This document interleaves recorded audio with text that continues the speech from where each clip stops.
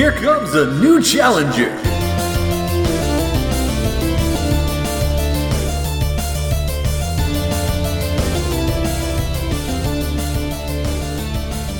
From 8-bit to 35mm, gamepads to the silver screen, your favorite video game characters are on a quest to become movie icons.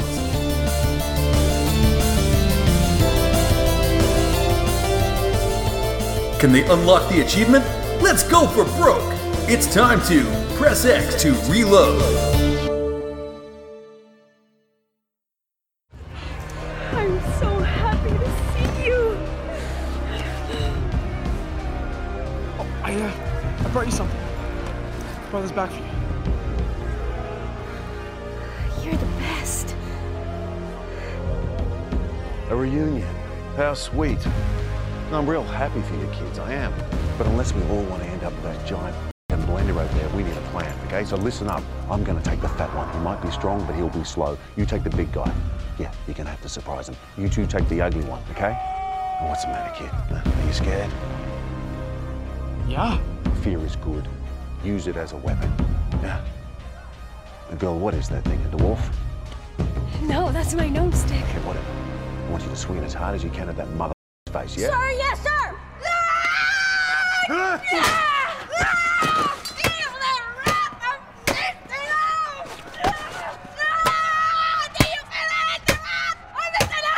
I guess that was our cue.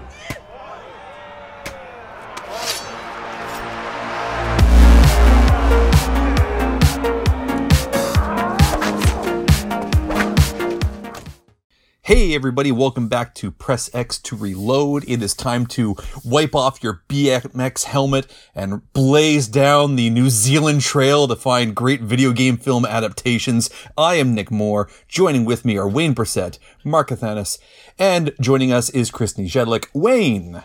Hello everybody, glad to be back. Mark. Yeah, welcome back. Should be a good one. And Chris. Eyes, throat, genitals. Welcome back. That's how I start foreplay. So we are back with another 5 films that are not directly from video games, but do feel video game inspired. And we are here to discuss Turbo Kid, which I think is from 2015? Yes. I think it said? Yep. Yeah, 2015. So it's been around for a while. Most of the cast I don't necessarily recognize, except for the big baddie, Michael Ironside, who plays fantastic villains. For those who do not know about this film, it is a post-apocalyptic future set in 1997, the distant future, where acid rain has made water very, very scarce, and roving gangs of people on BMX bikes cause mayhem and hurt the innocent people that have survived the... I don't really know what apocalypse hit them. Was it just a chemical apocalypse? It also seems like it was a robot insurrection apocalypse. I'm a little unclear. Yeah, it's like both. Yeah, I think all of the apocalypses happened. Yeah, both things could be true. And a freedom convoy. Yes. And they're all riding for freedom. Yeah. Freedom. And we're following a kid that I think is just referred to as the Kid. Does he ever say his name? Ever? Nope. Other characters get names. I don't think he does. Yeah, Turbo Kid. He eventually gets named the title character of Turbo Kid. But I think he's just the kid throughout most of this. And we're following his journey from guy who just wants to survive and avoid everyone else in the wastelands to Turbo Kid, superhero and representative of the downtrodden of the post-apocalyptic future. Mm-hmm. It is a gore-soaked ride. Oh boy. Mm-hmm. Let's start with Chris and your initial thoughts on it, since you're the one who recommended this to us. I did.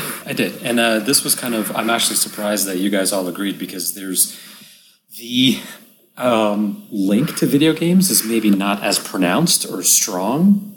In fact, in this case, it's kind of backwards, but you know what? He's got a power glove. He charges his Mega Blaster. Let's do this. I mean, that's pretty fair. There are connections. They are off-brand connections, but they are connections. Wayne, how about yourself? What did you think of the film? Well, it's amazing that a B-style movie like this ends up being better than more than half the films we have watched, and it shouldn't be, but it was.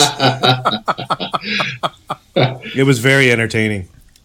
Absolutely. And Mark, how about yourself? Yeah, I got real shades of like an R-rated B movie, Mega Man. With like again a mock power glove and gore galore. Like the gore kept every time it happened, it caught me off guard, which was part of what kept me so entertained. I was just like, oh God, what horrible thing is about to happen now? So it was a fun movie. Yes. Disclaimer for anyone who wants to watch this film. This is a fun ride of a film, but the amount of blood, gore, and viscera, and not even remotely realistic. This feels like the video game take on blood, where you blow someone in half and somehow 18 rib cages fall out of them. Like, it feels like that kind of story. People shouldn't have this much blood inside them or this many innards, but they do. Or you shove a shovel or a pitchfork halfway through somebody, step on it to cantilever their body off into the air and onto somebody else's head. Yes. See, physics have no place here. I appreciated the torso stacking more, where you blow someone in half and their torso keeps flipping onto the top of someone else so they can't see and fight. And then they're flailing around with torsos. That actually kind of reminded me of Joey with the turkey on his head from Friends. Yes. But it's funny. If we're looking for video game connections, I would actually argue that the way they treat violence in this, especially the physics of violence, feels like first-gen video games where you'd shoot someone and they'd flip 50 feet in the air as their limbs go in multiple directions. This feels like Half-Life physics when someone explodes, only with Mortal Kombat innards coming out of everybody. But I'm in agreement with you guys. This is a fun movie. This is not a serious movie. This movie absolutely does not take itself seriously, and you can tell when the opening narration is in the distant future of 1997. Yes. Like, okay. I played enough video games that had that, but I played them in the 80s. So now you're just taking the piss out of yourself. Yeah, and that's what I liked about it. But before we get into the film, I want to point out one small thing about it before the film even starts. Because this film challenged me. It challenged all of us. It has a declaration of a challenge. I can't count, and not because there's too many, but because there's too few. I can't recall the last time I saw a film that opens with the awards it's won before saying anything else, before saying who it's made by. It starts with official selection of Sundance 2015. Oh my God, it's crazy. Audience award winner of the SXSW Film Festival. This thing comes in just slapping its big dick on the table and going, look, you're going to love this because audiences voted for it. That is powerful. Yeah. And then they back it up. That's what surprised me, because honestly, you start with that. My expectations went from mid-level, because you'd recommended it, you said it's fun, to all right, this better be the be-all and end-all of films. Mm-hmm. But it does a good job. It does. Who wants to cover the opening? Go ahead. I just find its heart is in the right place. No matter where the movie takes you, it has heart and it seems genuine. It has heart, and most of those hearts are on display as they fly across the screen. Yep. Yes. But you start with your narration, which, watching it the second time around, I can tell the narration's the cowboy that we eventually meet up with.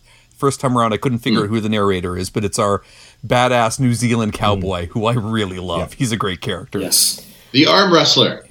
Yes. There are so many weird ideas in this film competing for attention. Whoever wrote this had too many ideas at once and wanted all of them to happen in the space of 93 minutes. And kudos to them because they pull it off. Yep. But very quickly into it, you have your narration about, again, post-apocalyptic, and there's acid rains, the water's no good, and there's apparently a robot insurrection, so people don't necessarily trust robots, and there's not a lot of people left. And I guess there's no fuel source because it doesn't just open with our lead character on a BMX bike. Everyone rides BMX bikes. That is the only transportation that exists. It's amazing. BMX bikes everywhere, which makes for some pretty hilarious chases. The best chases ever. They're filmed like car chases, but they're just bike chases. Just BMX bikes. They film them as if they're high-speed chases, and they're going off like 10-foot hills where they're jumping in the air, and of course, even in the middle of a chase, as soon as they go off of the hill, they tilt the bike sideways like it's a BMX stunt show. I was dying. I'll say this, though. My favorite part about the chases was car chases make no sense. If you're doing X amount of speed and you have a lead, like, it's hard for a car to catch you. But on a BMX bike, it's very realistic that a kid pedaling doesn't have the same strength as the adult pedaling behind him who's just quickly catching him. And I was dying laughing at his inability to get away from that one henchman in, like, the Jason Voorhees meets Kiss. Yes, we will get to him. He is iconic. Skeletron. The skull mask dude. He's amazing. But love that guy. One small touch that I appreciated, because I always like it when they find a way to...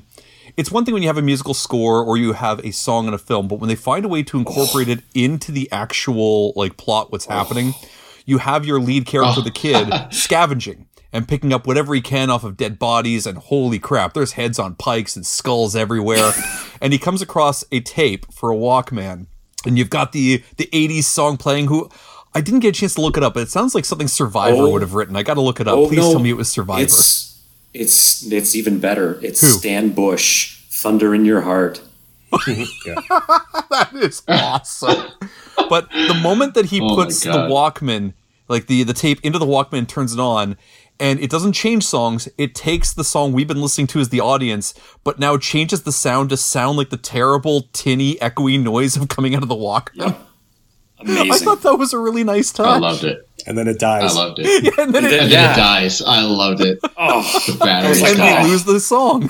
The audience loses it just like he does. And I thought that was really, like, it shows the kind of tone they're going for. It has a charm to it. As you said, it has heart. It feels like something where we're not making this film because we're trying to make money. Because maybe it did, maybe it didn't. We're making this film because, God damn it, we want this film to exist.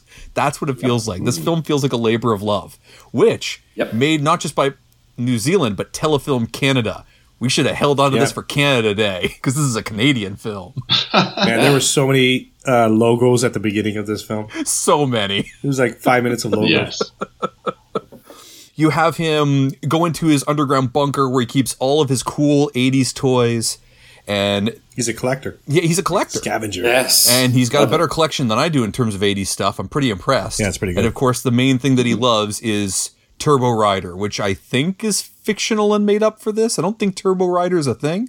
I assume. I believe so. You're right. Yeah. But it seems like you're, as you said, like you're Mega Man. But it's weird because Turbo Rider, I thought, is just a comic book character and a fictional thing. But then in one of the comics, it's like, join the army now. And later on, he comes across Turbo Rider armor. So is Turbo Rider like military propaganda repurposed as a comic book? To get them to join. Possible. Right? Looks like it, yeah. I want to pick up an old 80s G.I. Joe comic and see if there's an enlistment page at the back of it, because that is not cool, man. It's only not cool if it's for Cobra. That is some devious tactics. Get him young. Get him young, exactly. Well, look, it worked. He wanted to become Turbo Rider. Don't say get him young. That sounds terrible. Says the guy who was quoting the Menendez brothers. We're fine. Yeah, I forgot about that. Welcome to 2022. Yeah. Clean slate, everybody. All right. This is the first one we record this year, and I've said nothing terrible so far. We're 10 minutes in. So far. We got the rest of this podcast to go. Keep in mind the theme is get 'em young. Jesus. You've said it enough times we're on a watch list. Thanks for that. So he has his collection, and then he takes whatever he's going to go sell off, including that skinned rat that he catches in a trap. Some mutated rat. Oh, yeah. That thing. Meat. Oh, my God. Yeah. And I'm not picking it apart, but they're genuine questions I have because they cover so many things in this, but they don't cover everything. And this film has a lot of questions that I legitimately want to know. The rats in this future, he doesn't seem surprised by it. He just calls it a rat, but it has no skin. It's like 3 times the size of one. It's bug-eyed. It's feral. I'm assuming the acid rain and such did that to the rat. How come the humans don't have any mutants? There's no mutant humans throughout this whole thing. I don't know. Is it because the rats drink the water? Is that why the humans don't drink the acid rain water? Like, maybe. Yeah. Maybe. Either way. Maybe, yeah. It makes me wish there was more monsters in this.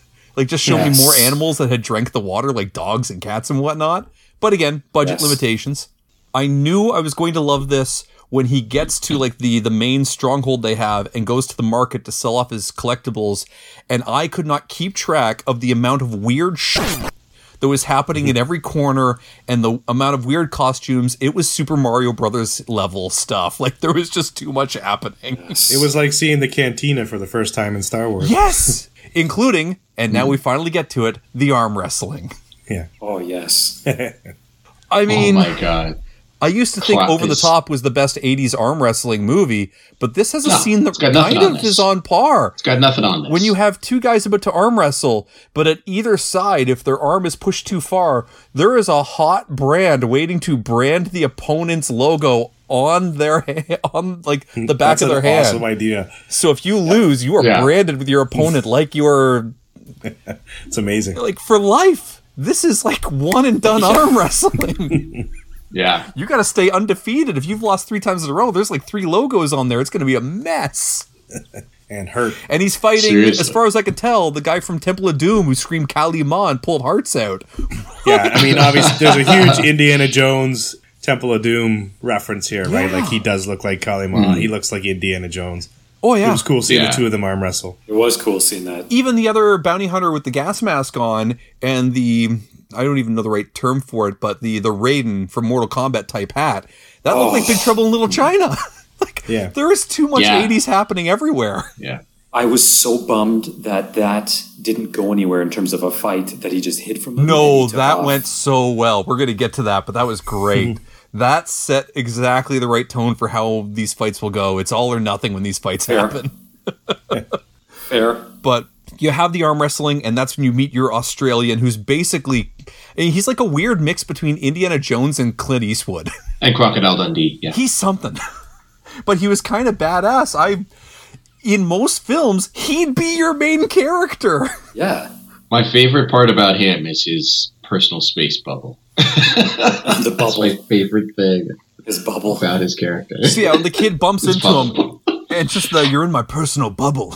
What's that? What? It's my personal space.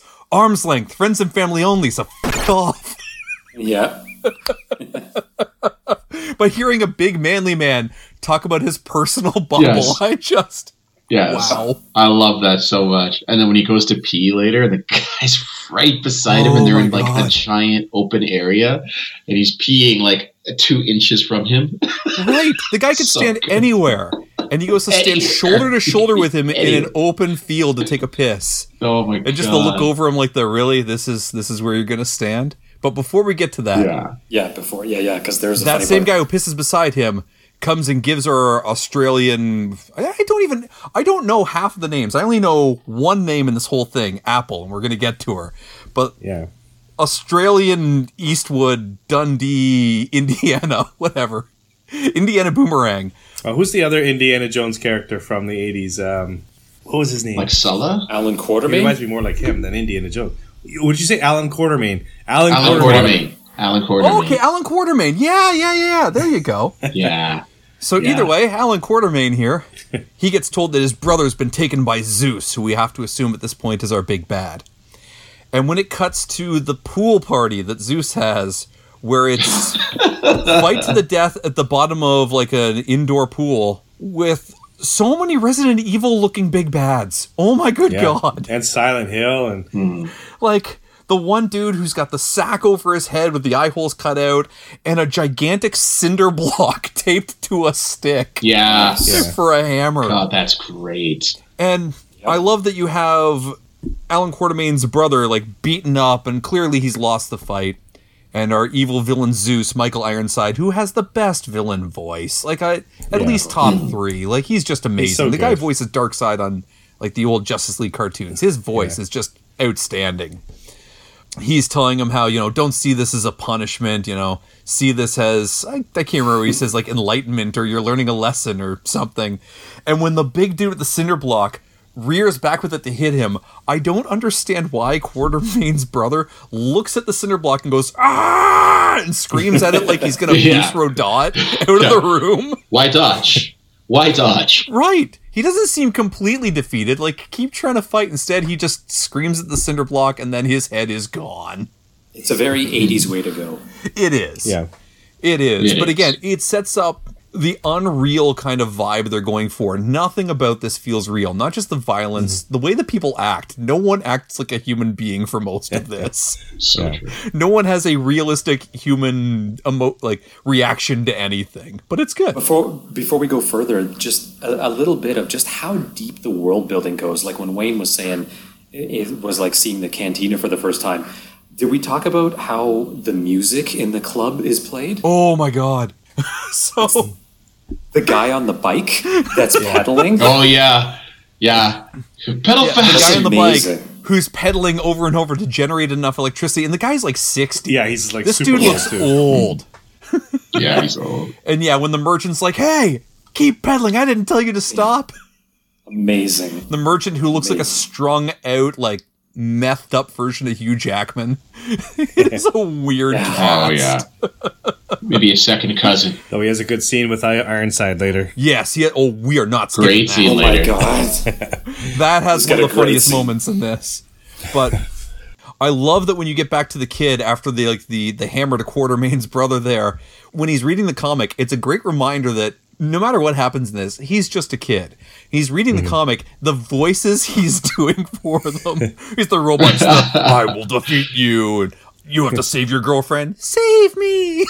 Yes. It's amazing. So good. It's so good. And then Apple shows up out of nowhere. He's sitting on those swings and he looks over and she's just there staring at him with that terrifying smile of hers. Oh my god. I know, she just came across so psychotic at the beginning. We mean at the beginning, she stays that way. Yeah, that's true. Yeah, she stays that way.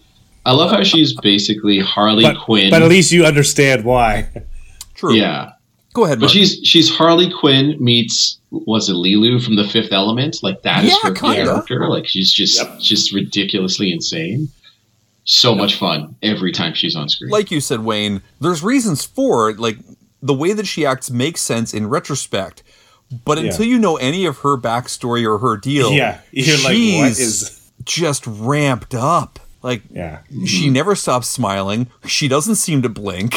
She has no idea of personal space or personal bubble. She's like, you're getting into my manly bubble. And she's like, oh, I'm sorry, did I break it? My man. If you want to emasculate someone, asking if you broke their manly bubble might be near the top of the list. Yeah, amazing. Oh my god. And just when he's talking to her, and she's like, oh, looking at the comic, and that's so cool, that's amazing. She's like, hold on 1 second, I just got to go tell my friend. And when he looks over to see that she's talking to a skeleton oh my who's God. clearly been dead for a while. This isn't just there's a dead For body. a while. There are weeks of decomposition that have happened there, and he just nopes on out of there while her back is turned. And I don't blame him. Yeah. But not before she slapped a bracelet on his wrist. Oh boy. And that is such an 80s, like those bracelets. Those are so like... Friendship bracelet. Yeah. A slap bracelet, yeah. So good. The slap bracelets. And again, it makes sense. Slap on a friendship bracelet. We're friends for life now. Friends. And you have, I think, the first of the 3 flashbacks that will show his tragic backstory and what happened to his family and why everything's going to matter. And don't get me wrong, I'm not taking the piss out of it, but the second I see one of those, I'm like, all right, you'll show me this pieces at a time and it will become dramatically relevant. And it does, but it's probably the least surprising thing in the plot. Of all the things that are there, the flashback is the only one where I'm like, I know exactly where this is going. I know who killed his parents. I know what kind of dramatic reveal is happening. This is Batman and the Joker and Nicholson. What's that? Yeah. Do you know how he killed them? Well, okay. That I'll give you. Yeah. The details become interesting. Especially the dad. Especially the dad. I guessed it. But then we have Alan Quartermain, our Australian Dundee, Indiana, get captured in the funniest ambush I have seen in a while. Oh when he's sitting there taking a piss, shoulder to shoulder with his minion there, and they've got their 4 guys for backup behind them 20 feet away, and they're talking about how they're going to go take on Zeus. And as they're taking a piss and having a conversation, the audience sees the opposing force just BMX on up behind them and ninja them all. Because I didn't catch it the first time. I was too focused on the conversation until his buddy beside him dies. I rewound it and went, holy shit. I was laughing so hard at that I was laughing so hard at it, not because of how they get taken out, but because there's actually a significant amount of distance between like where they get taken out and where they're taking a piss. And they hear none of the takeout, but they also hear none of the guy apparently walking forward with a 300-foot spear that he spears the other guy with. I was like, you didn't hear any of that? Nope, Dying. nothing. No. Hearing And is I the love first thing how to go in the he's- apocalypse. Oh my god. When he falls, as he falls, his piss comes up too. Yes. That was awesome. Like he's still I was pissing. He dying. was still pissing. I was dying. Literally But dying. that That was level of comedy mixed with awesome. the violence, right? Like everything down to It's just when amazing. his minion gets stabbed through, the just fountain of blood that's coming out of that dude. Yep. There's no way your blood projects out 10 feet in front of you when you're stabbed from behind. But that's what all 80s movies did, so sure, Yep. let's do it. Very Evil Dead. You might say you'd need an umbrella. Jesus, yes. Then you have him and Zeus, our Australian hero here with Zeus, and Arm Wrestling 2.0, which... Oh, awesome again. So, to set the scene for our audience, Zeus's version of arm wrestling is on either side of the combatant is a blender with the top taken off, so it's just the spinning blade, and also fire coming out of it, because he wants Yes. blades and fire! Fire. Oh, the fire. And the moment And it that doesn't light up at stops first. working, and Zeus's minion desperately clicking all the buttons on like the power bar to get it to work again. Very Dr. Evil-ish. Oh, God. Where he's like, if I say I want blades and fire, you give me blades and fire. Oh, so good. But I mean that confrontation has some good personality moments between Zeus and between Dundee, Indiana, and things like, you know, him making fun of the fact that Zeus has a patch over one eye. He's only got one eye, so he's like, I've got eyes everywhere. From the way I see it, you only have one. Yes. And then Indiana Dundee gets his hand chopped off. He's like, I'm going to kill you with my bare hands. And Zeus says, from where I'm standing, you only have one. I one. died. Amazing. Oh my god. Like, the one-liners in this are really good. The amount of blood when he gets his hand cut off, I was like, he's dead. Yeah. It's like Because 30 gallons of blood. The just rest of the scene goes on for like almost a minute, and blood is going. Like, he loses a good 8 gallons just standing there screaming, like. Oh god, it was so good. But somehow he lives through it. He doesn't even. When you see him again, nothing has even happened to that hand to like tourniquet it off. He has to do that himself during a later scene during a fight. But it just seemed to have stopped bleeding on its own, and that's fine. Yes. I figure he's just holding it in with his toughness. His manly bubble has wrapped around that stump, Yes. and he's holding the Yes. blood in. That's my theory. Pure testosterone. The manly bubble is keeping it in check. What else do you need other than your manly bubble? But we go back to our main kid, who has really no choice but to team up with Apple because she's ambushed him at his home. She's insisted they're going to be friends, and she's going scavenging with him. Can't run away from her. And funny. the gnome stick and the search for a bike for her. That's how they bond. I could sit here and gush about this, but what are your standouts from this scene? Because there's too many good moments between them. They are a great duo. Yes. Wayne, you first. Well, no, it's exactly that. It's just this is a great bonding scene, and it's just done so uniquely from any other film, like with what they're trying to do, creating weapons and teaching her how to survive. And honestly, this is actually where you learn a lot about the world itself, right? Because he's showing you the book and the boundaries and things like that. So the whole scene was just done really well. And they have really good chemistry together. They do. Yes. Mark? I loved, I don't know why, but her face when she gets the gnome stick, just like, as ridiculously happy as she always is, there was another layer of that I didn't even know. Like, it actually made me appreciate the actress. Like, from that point on, I was like, she already is acting like so excited and over the top, and when she gets the stick, she's like, oh my god. Like, it's just so stupid. It's just literally a gnome duct taped onto a stick. A garden But gnome. when he hands it to her, he holds So it sideways like it's a sword from medieval times, and she slowly accepts it with almost religious reverence. Yeah. Yes, it's so good. It's so So pretty. And then starts swinging around with it. you get back here, and like mock fighting for like half a montage.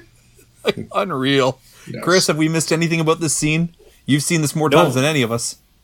Yeah, I've seen it like 4 or 5 times. No, it's just maybe this is a place to bring up the score.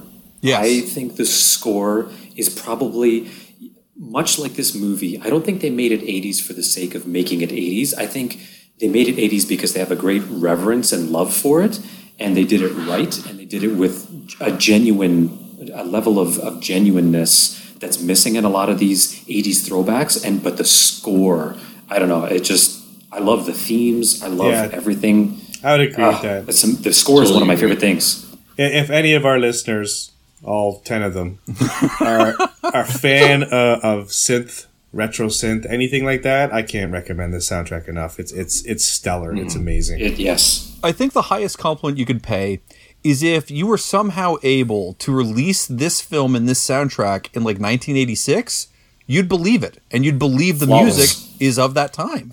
It sounds genuine. Yeah, this would have been a hit. This movie would have been a hit back then. I'm serious. Yes, it would have. It should be a hit now. It'd be a cult. It'd be like Evil Dead and stuff like that. It'd be huge following. No question. And then in the middle of their wonderful touching moment, she gets a net thrown over her out of nowhere. And she yells, "Run!" And he takes off. And he leaves her. I love that there isn't a brief moment of should I be the hero, should I save her? She yells run, and he's already halfway to his bike. Yes. He is not a hero yet. No.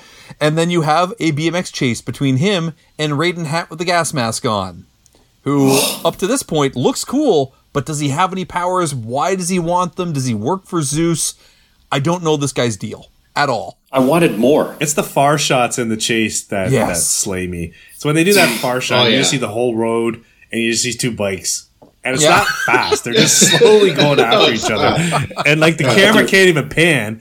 But they're doing the zooms. Yeah, and it's just it's so funny. It's so funny. And actually, we forgot to mention Quartermaine's bike, how he's got the souped up with the sidecar on a BMX. Oh, the side carrier. Probably for his brother.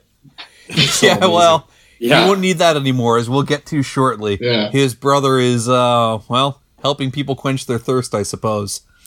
But our young hero-to-be, the kid, running from Raiden Gasmask Face, falls off of his bike. Actually, not falls. Gets launched from his bike is a better word for it. Yes. He goes a good 20 feet in the air in slow-mo. And then inexplicably stands up on the top hatch for a spaceship and falls through. And Gasmask Face doesn't see it. And this is where the film takes a turn.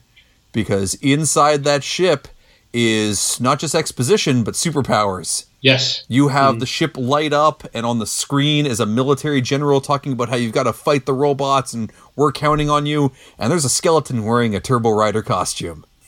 Sorry, uniform, because it's real. It's not a costume. It actually has a power glove that shoots blasts like Mega Man. Only worse. Because effectively. Way worse. I mean, Mega Man fights robots, so maybe I'm wrong. Maybe it's not worse. Maybe if Mega Man ever shot a human, they'd explode in entrails too. Do we really know what the P-Buster can do on a human? I guess not. Oh, true. I have no idea. Well, now we do. Now we do. Yeah. Because, oh my God. I think he had it set to liquefy. Oh, yeah. He comes out of this thing and goes to face off against Gasmask Raiden Face. And I like the side shot of the two of them, like your classic Western, or more like your round one Mortal Kombat fight. And I know, Chris, you said it's kind of anticlimactic because it's just one move from each of them. But you got to admit, the one move that Raiden Gasmask Face had, where his fist is apparently a steel fist on a chain that he launches out to people like a rocket punch. Yeah, I love it. That's pretty cool. Yes. I wanted something so like him jumping over with the chain swinging and turbo, but no. That's something from like a 70s kung fu film, man. The chain metal fist. It's so good. Chain metal fist. It's amazing. What we lose in him being able to do anything cool, we gain from our hero firing off a blast from his power glove that turns Raiden Gasmask Face into a smoothie. Yeah. Soup. He just kind of splooshes into nothingness. Yeah. He's gone. There's the hat. And that's that. Yeah. And some blood splotches. And it's so violent, but at the same time, it's almost Looney Tunes level cartoonish blood. Not because it doesn't look real, but because there's no way the human body does that. Yes. I laughed out loud. Maybe I shouldn't have, but I laughed out loud. No, you're supposed to. I did too, Mark. That was meant to be funny. This film knows exactly what it's doing. And I hate it when a film tries to be funny by being so bad that it's funny. But when a film tries to be tonally off enough that you laugh because you have no other reaction, I love that. This film does that so many times to great effect. Agreed. Every time violence happens, it's not dramatic, it's funny. Not every time, almost. So when you have the few dramatic moments, like the flashbacks, they hit a little bit harder because those moments of violence actually feel rough. Everything else is hysterical. Yeah. So true. And speaking of hysterical violence, now we get to round 2 of the pool party, where our abducted apple... So, you know what? Never mind. I answered my own question. Abducted apple was taken to Zeus. Australian Dundee there. He's also with Zeus. Some random dude we don't know is in the bottom of the pool party with Zeus. Red shirt. Yeah, basically, Red he shirt exists one. because we know someone's got to die in there who isn't the main characters. And you get to see some idea of how many people Zeus has on his side. He's got, I'd say, 30 or 40 dudes in various states of either biker gear or hockey gear. And Skullface, who we haven't really talked about in detail. No. Anyone who's listening, go check out the poster for this. There's going to be a character on that poster with a metal skull for a mask with just the eyes open and someone who looks like he's on all of the crack cocaine hiding behind that thing with crazy black hair going everywhere underneath that mask. And he's wearing heavy, I think, goalie equipment, and one arm has a gauntlet that shoots buzzsaws. Yes. Like... Of course it does. What Visually, the hell? Visually, he's immediately an iconic character. Yes. You know he's the one to beat. Yeah.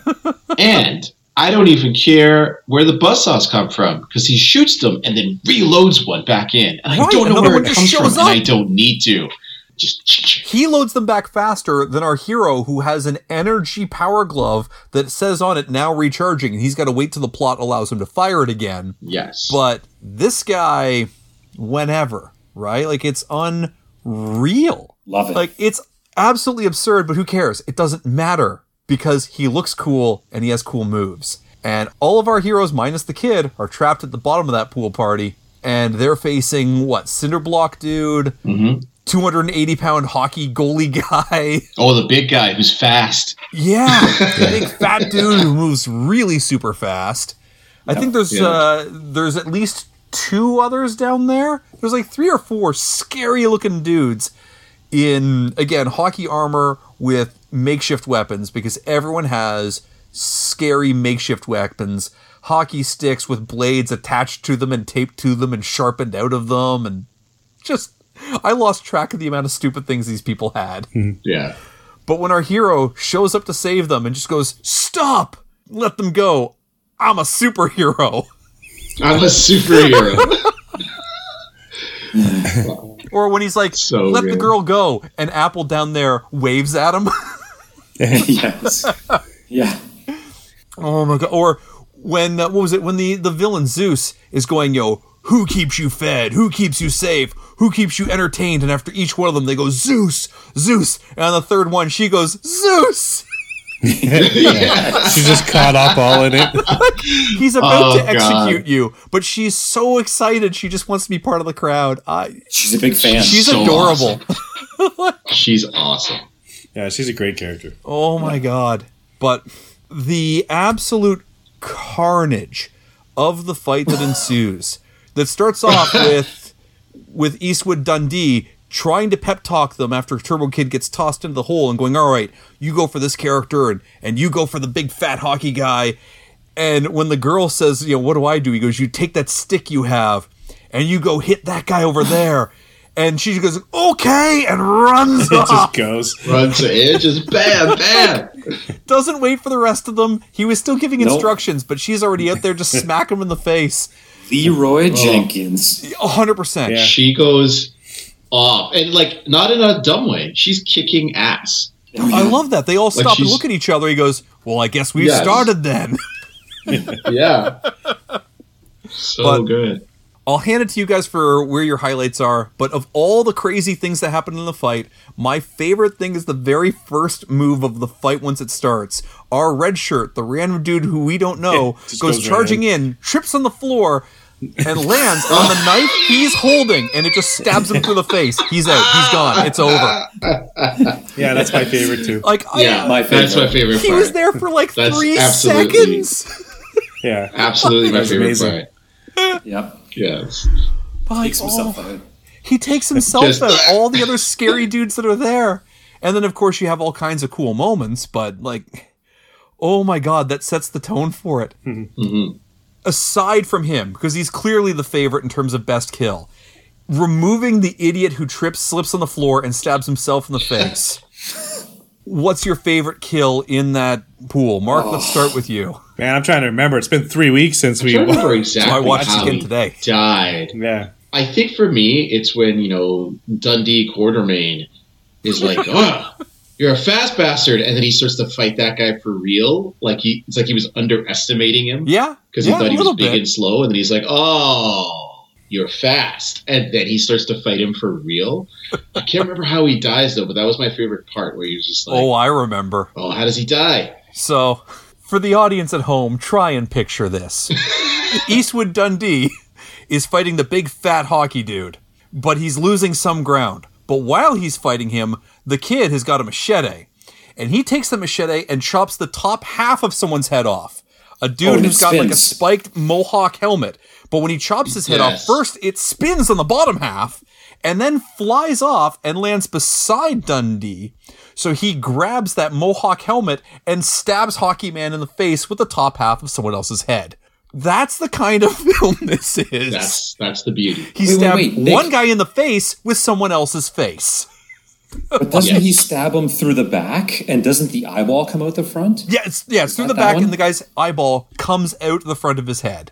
From Because the of horn, course yeah. it does. Why wouldn't it? That's how physics work. Amazing.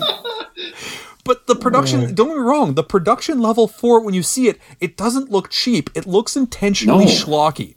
It's really good Yes. special effects, meant to go beyond reality and be unreal. Yes. It's really good, but it's really gross and hilarious at the same time. Yep. Yeah. But you have a really solid fight there. And of course, the villain won't let them leave even after they've destroyed just about everybody. But by now, the kid has his glove recharged and blows the top half clean off of Cinderblock Boy. And they escape. They run for their lives. But not before, I think somewhere around that time is when Apple gets shot. and this is where everything makes sense. Well, you got to explain the water. The water. Oh, The yes, I juice. missed that. Water. The reunion Water. of Quartermain with his He brother. explains that there. I Yes. thought that was later. When He does. when He Quartermain's does. demanding, "Where's my brother?" and he goes, "Let me give you a science lesson. I love science." Good old Ironside. And he starts rhyming off the percentage of water in each part of the body: blood, bone, gristle, Bone, cartilage, yeah, the muscle, human brain, yeah. how much water is in it. Yeah. And as he's describing that, this gigantic, it's like a repurposed wood chipper, is just grinding down human body parts. And at the very bottom of it, do you remember the Looney Tunes gag about how they make a pencil? And they start with a whole gigantic like tree. Yeah. And it gets cut and shaved down. And by the time it's shaved down to a tiny little pencil out of one tree, that's what this feels like. Because after all of that blood, bone, and human bodies, a little thing of pure, Dixie cup of pristine water. looking water, a little Dixie, cup yes. of water comes out and he Yes. drinks it. And Yeah. how have they not run out of people? If that's how much water comes out Yeah. of it, after you've discussed how much water is in the human body, please tell me it was just a small sample of it. There's more water waiting in the tank, because there was not a lot out of that. Maybe that's all they need. Yeah, that was more like a Peter. That was like a I'm Pete assuming Dinklage that was level. just like to drive the point home, and it had way more water left. Yeah. It's a Peter Dinklage level of water. That was the Peter Dinklage level, yes. Stop! Sorry. I'm still good so far. So far. Oh boy. Oh my god. There's no shortage of bad jokes here. Oh man. No shortage, eh? Yep. Ooh. But our heroes make their escape, albeit with a shot apple right through the chest. But she seems fine. She gets back up and just saunters out. And my wife, who had not seen this yet, because today was my second time, goes, "Didn't she get shot?" And I go, "Yeah. But she got back up." Mm-hmm. "Yeah. Shouldn't she be hurt?" Yeah. "I mean, what do you think, dear? Look at her. She seems fine." And the next scene, when Turbo Kid has, again, another flashback, and predictably enough, we find out that trouble has come to Ma and Pa in the form of younger Michael Ironside, who still has one of his eyes. When he wakes up, Apple's there. And there is a good 4-minute scene between them, and it's not till about 3.5 minutes in that Turbo Kid realizes there's electricity sparking out of her chest from that gunshot. There's To a his sound credit. effect that plays that whole Right. time. To his credit. This is sparking. It was 2 sound. minutes into the scene before I realized it. That's awesome. Mm-hmm. Yeah. Because they do a really good job of, again, watching it the second time, it's just at the bottom of the frame that her shirt is open, and you can see it's not so much sparking as blinking lights going back and forth. So you might not immediately notice it. And it's not till about 2 minutes into it that you hear a beeping, because it's the arm bar that she has showing the amount of life she has left, represented by hearts that look like The Legend of hearts? Zelda. Yeah. Zelda hearts. I love that. So I didn't notice immediately either, in all fairness. She's got a lot of hearts. She's a pretty leveled up character. Right, there was like 20 of them on there. I never found that many in Zelda. Yeah. I sucked at it. But you have a brief moment where he panics after finding out she's a robot, and then figures, screw it, this is the only friend you got. Who cares? Be friends with the robot. Mm-hmm. Yep. He's like, aren't you violent? No. It depends on the model for which robots are violent. I love that that's the answer. Not, no, robots aren't violent. It just depends on which one. Sure. Yeah. I'm a friendship robot. Yeah. So. And then you have a series of really nice moments between the two of them where they have a plot kind of driving it of she's losing life and they have to get to a robot graveyard to be able to find replacement parts for her. But really, it's just an excuse to have smaller character moments and bonding between the two of them. And that's the way it should be done. Yeah, fine, there's a MacGuffin for what to go for, but it's just so we can spend some time with these two characters. Yeah. Right? And strike first, strike hard, no mercy, remember? Oh, yes. When he tells her, you really can teach me fight. how to fight? Can you teach me? And she's Yes. like, really? I can teach you? Yes. And I don't know how well you guys remember. Strike first. Not just the strike first, strike hard, and show no mercy, but I remember defense classes of the 80s were specifically eyes, throat, genitals. Yes. Yep. So when she does the "Are you ready?" and just knocks him in all three in Eyes, quick throat, succession. That's the lesson. And the fact that she yells it out, eyes, throat, genitals, and just he's on the genitals. ground. And now she's explaining, Yeah. see, strike first. I struck first so I could get you. Strike hard. That's what I did there. That way you don't get back up. And show no mercy. So Oh I my showed no God. mercy. And he's like, yeah, that's great. Yeah. So good. And I know they lead up to it, and maybe, I don't know if it's judgmental of me or if it's just odd to me, but is it weird that they play up the romantic angle between him and the robot throughout the course of this when he knows flat out that she's a robot? Is that what the friendship robots were always designed for? It's possible. I feel like it got more romantic when he found out she was a robot. Yeah! Like, I feel like He seemed to get more I feel into like it. they were friends. I, And then when he don't think it was like, weird. but you're I a think in that robot. world, anything goes. I guess. Yeah, Yeah. anything goes. Yeah. I suppose. It's just, Yeah. it's one of those things where I kind of expected once he finds out that she's a robot, all right, well, then the romantic angle doesn't matter. But she makes a point, I guess, later on where it's, you're eating? Well, yeah, I eat, I sleep, I breathe. I have to look like a believable human. So I guess she can do all the human things. Good for them. This movie just got better. I mean, it's not the weirdest thing in the film. It just struck me as a little odd. And then when she pukes, was it Zoodles or Alphagetti? Like, what was that? Me and Corinne were debating about that. When they're about to I don't kiss know. and she pukes on him, I think it was Zoodles, but Corinne's convinced it was Alphagetti. I didn't see any letters. I think I saw animals. Okay, I thought it was Alphagetti. I'm not sure. All right, 2-1. I lose. Yeah. It was Zoodles. Yes! Mark, break the tie. Tiebreaker. I think I gotta go Zoodles. Anyway. Yes! Yes! That's fair. Thank you. It's fair. It could be. But we've had enough touching moments. We move back from them to the merchant, who helped them earlier and has now been captured by Skullface and Zeus. And holy crap, the torture machine that he's hooked up to. You know what? Chris, you get the honor of describing this to the audience. Describe the torture machine. Oh, it's, you know what? I think this is where Peloton came from. Pretty sure. But oh my God. They've made a very, very neat incision across his midsection, and Skeletron is on a stationary bike with the rubber removed off of the rear tire, and there is a cable running to the merchant's large intestine. And all it takes is pedaling. Pull the intestines out of him. Amazing. My favorite part, though, is just the quick... All right, when the merchant figures out what's all set up and they're explaining it to him, he tells them exactly what they want to hear. Yeah. And he's just like, Just immediately, they're at the robot cemetery. They're at the robot cemetery, don't do it. Does not hold out for them at all, does not play the hero. But the only thing better is Zeus's reaction of, well, that was quick and disappointing. You're going to let me go now, right? I mean, it took a lot of work to set this thing up. You understand, don't you? Oh my God. Amazing. You understand, don't you? And then Skullface pedals this guy's intestines clean out of him, and holy crap, it's gross. It's amazing. Yeah. So gross. Yeah. It's actually the only thing in the whole movie that was like disturbing, because I was just like, oh God, oh, that's awful. And we've been, by that point... Well, you can see them winding around the wheel. Oh, yeah. Oh, that's what I mean. It's just so gross. Very and gross. And at that point, you've been watching people explode, so...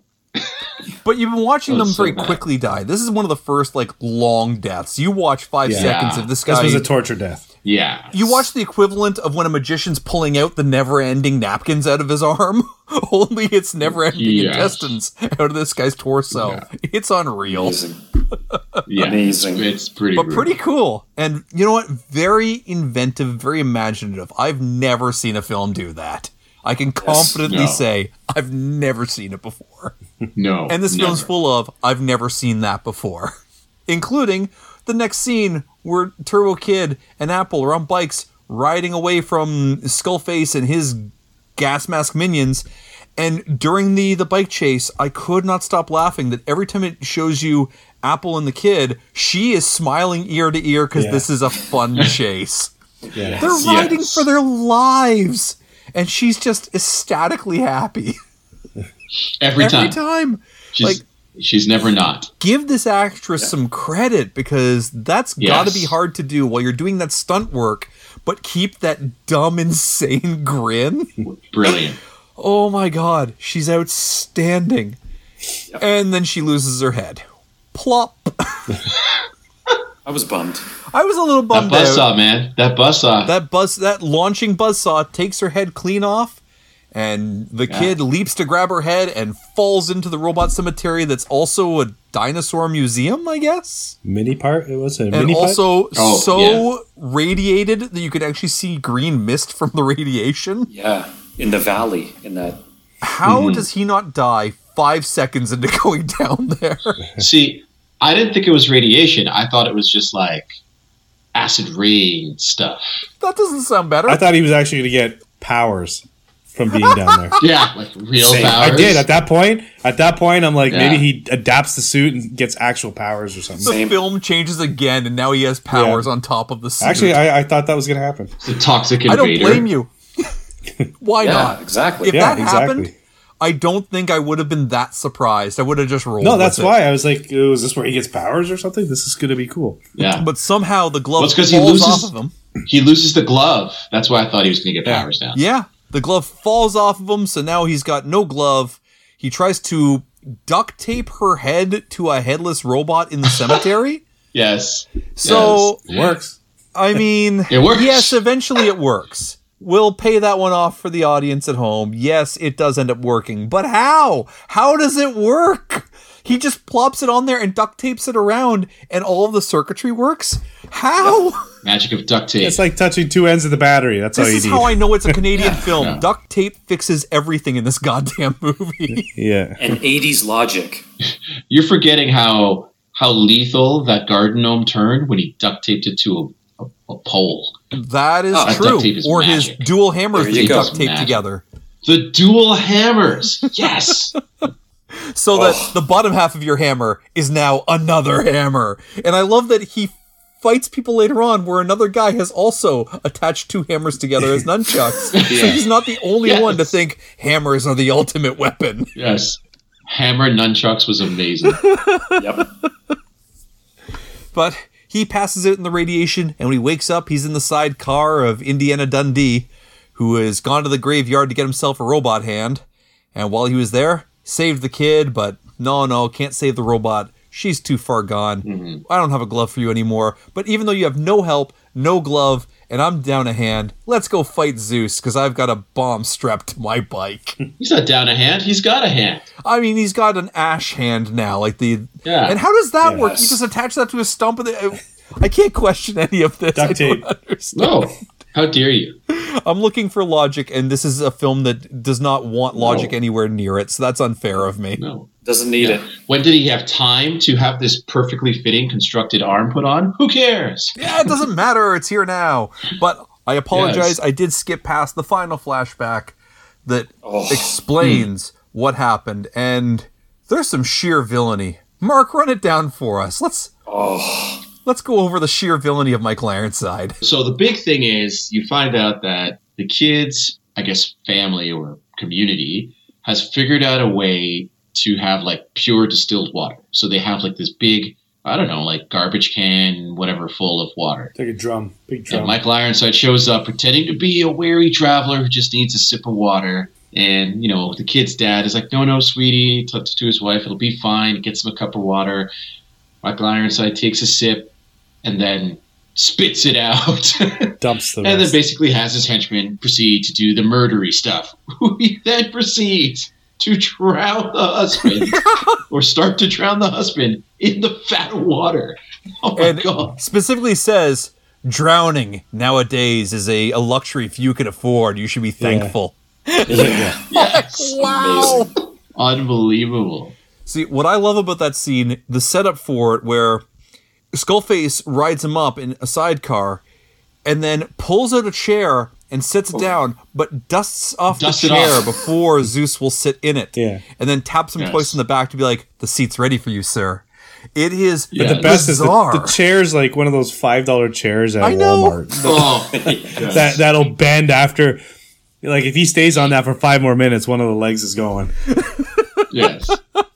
So funny. But Skullface chops the husband in half, actually into quarters, and he falls apart, Yes. similar to the Resident Evil laser grid kind of stuff, which was kind of cool. Yep. And I love when Zeus says to the mother, "This is where your story comes to an end," and she goes, "Well, let's make it memorable," and crossbows him in his eye. in the eye. And now we know why he wears an eye patch. And of course, the kid, they let him run into the desert because, he won't last out there. Well, too bad for you. You should have killed him when you had the chance, Zeus. But not before he takes a golf club to Mama. Yeah, clunk. Yeah. And she took a Vicious. buzzsaw to the chest. Yeah. She Yeah. went out like a champ. He finishes her off with the golf club. Yeah. Finishes it. Yep. Finishes her off with the golf club. It's vicious, man. But good for her. She was way tougher than Papa Bear. Out of the two of them, she was awesome. And I swear she was By far. recognizable. I have to look her up.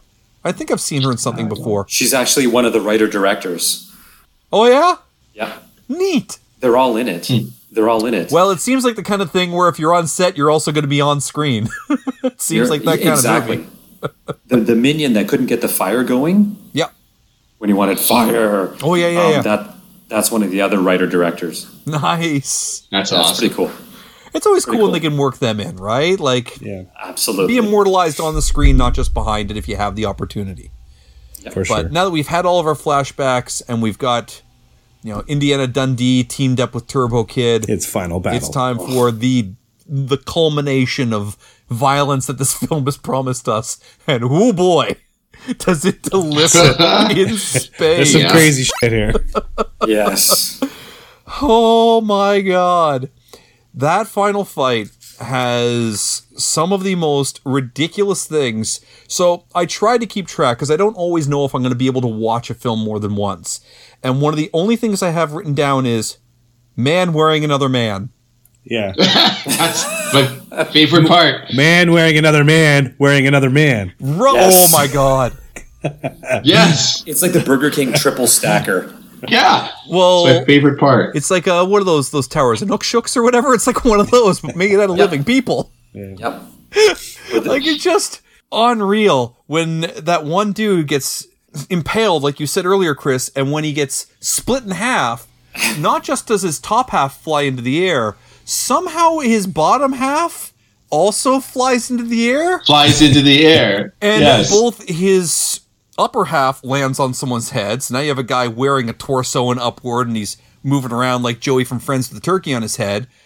And Goro. The upside down legs and waist land on someone else's head, and he's stumbling around with a pair of legs on his head. With legs flopping around. Right. It's so amazing. Oh, God. Like, it's so good.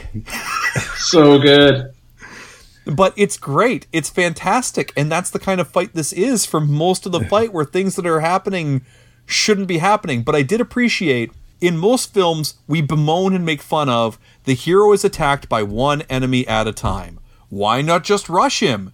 You guys shouldn't wait your turn. Rush in. This film proves why you shouldn't. Because Turbo Kid gets rushed by multiple enemies, and as he's trying to move out of the way, they're stabbing each other, blunt forcing each other, killing each other. There's so 6 dudes there, and 4 of them die by each other's hands.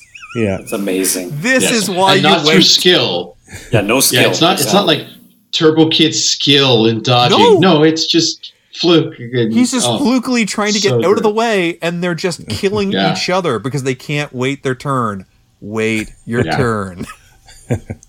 And that's a good point. And let's not forget the jaw. Oh, yeah, that was good. Okay, so it was Indiana. Yeah, Indiana Dundee rips the jaw off of somebody and then shoves that jaw into their eyeballs. Yes. That was one of the many times where Creed just went, "Oh, I'm going to look out the window now." It's amazing. Yeah. Just the rip. Yeah. Who thinks of that? But it's awesome. You know what? I know who thinks of that. NetherRealm Studios. That's what this is. This had, and again, I'm one of the few people on Earth who liked, or at least one of the few people in this podcast who enjoyed both Mortal Kombats, but this had way more fatalities than either of them. Oh, yeah. Way better. Way better. This my favorite is many.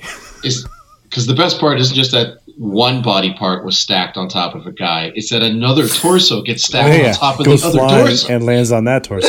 So now you have a guy wearing a torso, wearing another torso. Wearing another torso. Oh, it's and the other guy walking around with the legs flailing around. With the legs still. Oh my God. Amazing. Unreal. And eventually, Apple shows up with a unicorn taped to her bike and impales one of the people with said unicorn.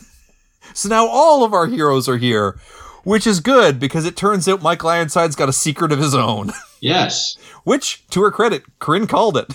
Yeah. When I suspected, but she called it. When he gets hit with one of those off-brand Mega Man blaster shots from Turbo Kid and doesn't splatter into blood. She's like, well, how come it didn't kill him like the rest of them? And I thought the same question in my head and thought plot armor. She went, well, that doesn't make sense unless he's a robot. It's like, God damn it. Well, she figured it out.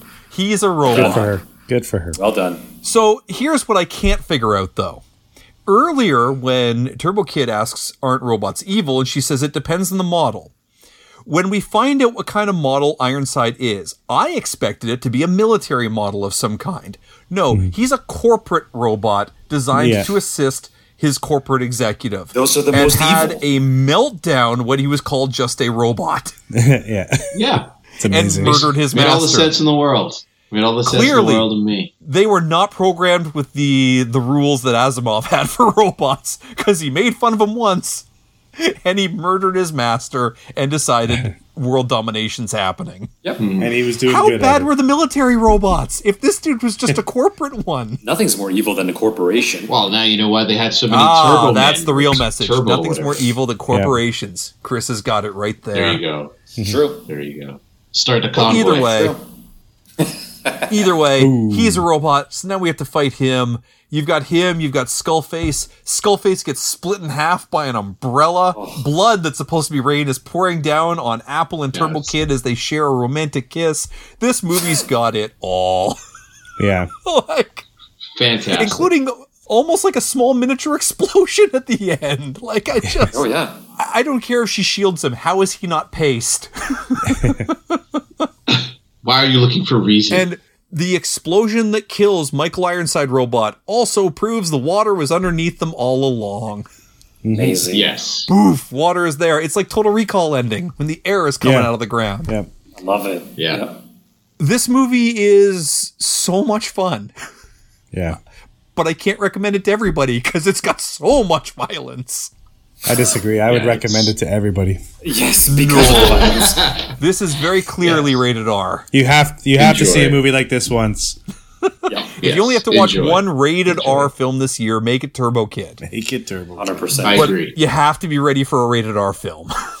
Like, really R. Hard R for violence. So many R's in a row that it sounds like it was made by a pirate. Just R. Right. Like, this is a bloody film. But I love And there's it. not even too much language. It's just the violence. It's all violence. I don't know. I mean, It's all there's... violence. Well, let's There's a see how many not a times I lot. can bleep myself. There's asshole mother... They're all there. They're there. Oh, yeah. good Mostly point. when people's limbs are getting cut Well, off. spread Plus, out. the audience is going to They're hear really beep, beep, spread beep, out. beep, beep, beep, beep. Yeah. Yeah. Yeah, but they're getting that R for the violence, not the swear. Yes. They're- What it they're doesn't already have is pot any committed. nudity at all. No, Exactly. They were pot committed with the violence, so why not swear? Yep. Why not? Right? Yep. They had the I violence, agree. they had the language, they skipped on the nudity, which allowed them to have even more violence. Right? Either have all three or just tip the scales really hard on one of the two. Yeah. Which normally I'd complain about, All in on but violence. in this case, it works. In this one, it works. I feel It like works well. you would lose some of the heart on this if you tried to throw in like an abundance of sex on top of it and make it like super gritty that way. This has there's a There's a- childlike charm to it. There's got to be a director's cut. There's a director's cut between Apple and the kid after. Come I on, don't we need all it. know this. No, I don't need to see the USB going into the slot. Nope. Yeah. Don't need to see his lightning She- cable. Nope. She powers his glove. Don't you worry. Nope. No lightning cable into Apple. Nope. We're good. If you want, there's websites for that. You can go watch that. Oh man. Is there anything that we've missed before we bring this to a close? Didn't you guys say that this inspired a game that's Oh, coming that's out? yeah. right. So while this Yes. isn't based off of a game has been kickstarted. There is a Metroidvania-style game currently in the works based off of this film. I'm going to include a link in the description for this episode for anyone who wants to check out the trailer for it. It looks cool. Now, I don't know as much about it because I just found out today. Yeah, I say check it out. But Chris, you knew about this already. Yeah, I backed it. I backed it Oh, at wow. the physical tier. Yeah, I 100%. I'm pretty selective, but I backed this. It's a pixel art 2D Metroidvania complete with, they said, more gore than the game. And there's a really cool feature. The BMX bike is summonable like War's horse in Darksiders at any time. So at any point, if you're trying to get up a wall, you could just hit a button and the BMX materializes and then you can jump off of it and then it disappears. So I just thought, you know what, this is going to be a fun game. And it takes place immediately after Turbo Kid, and it leads into, spoiler alert, Turbo Kid 2 sequels being announced this year. Nice. Oh, yeah. I will watch a sequel. I will absolutely I watch will a watch sequel. the sequel. 100%. Yeah. At least by that time, we could actually make the official argument that it's a video game adaptation because it'll Oh, have yeah. a game to You draw know. off of. So we want to use it for our tangents. But 100%. definitely recommend it so long as you can stomach an absurd amount of violence. Great film. We'll bring this one to a close. When we come back, we're going to bring back Ryan Reynolds again. He's not just Pikachu, he's also the star of GTA, apparently, in Free Guy, which I don't care what anyone says, that's GTA the movie. But we'll kick into that one when we come back. Once again, we thank you for joining us on Press X to Reload. I have been Nick Moore. With me, as always, were Wayne Brissett, Mark Athenis, and joining us once again, Chris Nijedlik. Gentlemen, thanks for having us. Always a pleasure. Indeed, thank you. Always a pleasure. Remember, always get him young. Eyes, throat, genitals. Always get them young. DG. Now we're on a watch list. We'll catch you next time. We've been flagged.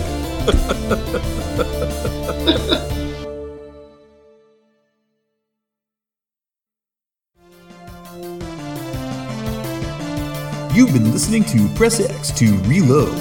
Today's episode featured the voices of Mark Athenis, Wayne Brissett, and Nick Moore, with special guest Chris Nijedlik. Our theme music was composed by Jack Feerick and performed and realized by Sam Feerick. If you like what you heard today, subscribe and never miss an episode. Or tell a friend. Leave a review. We'll take all the bonus XP we can get. If you have suggestions or feedback, you can contact Nick Moore via his email, retrogamingfool@gmail.com. Thanks for listening, and we'll see you on the next stage.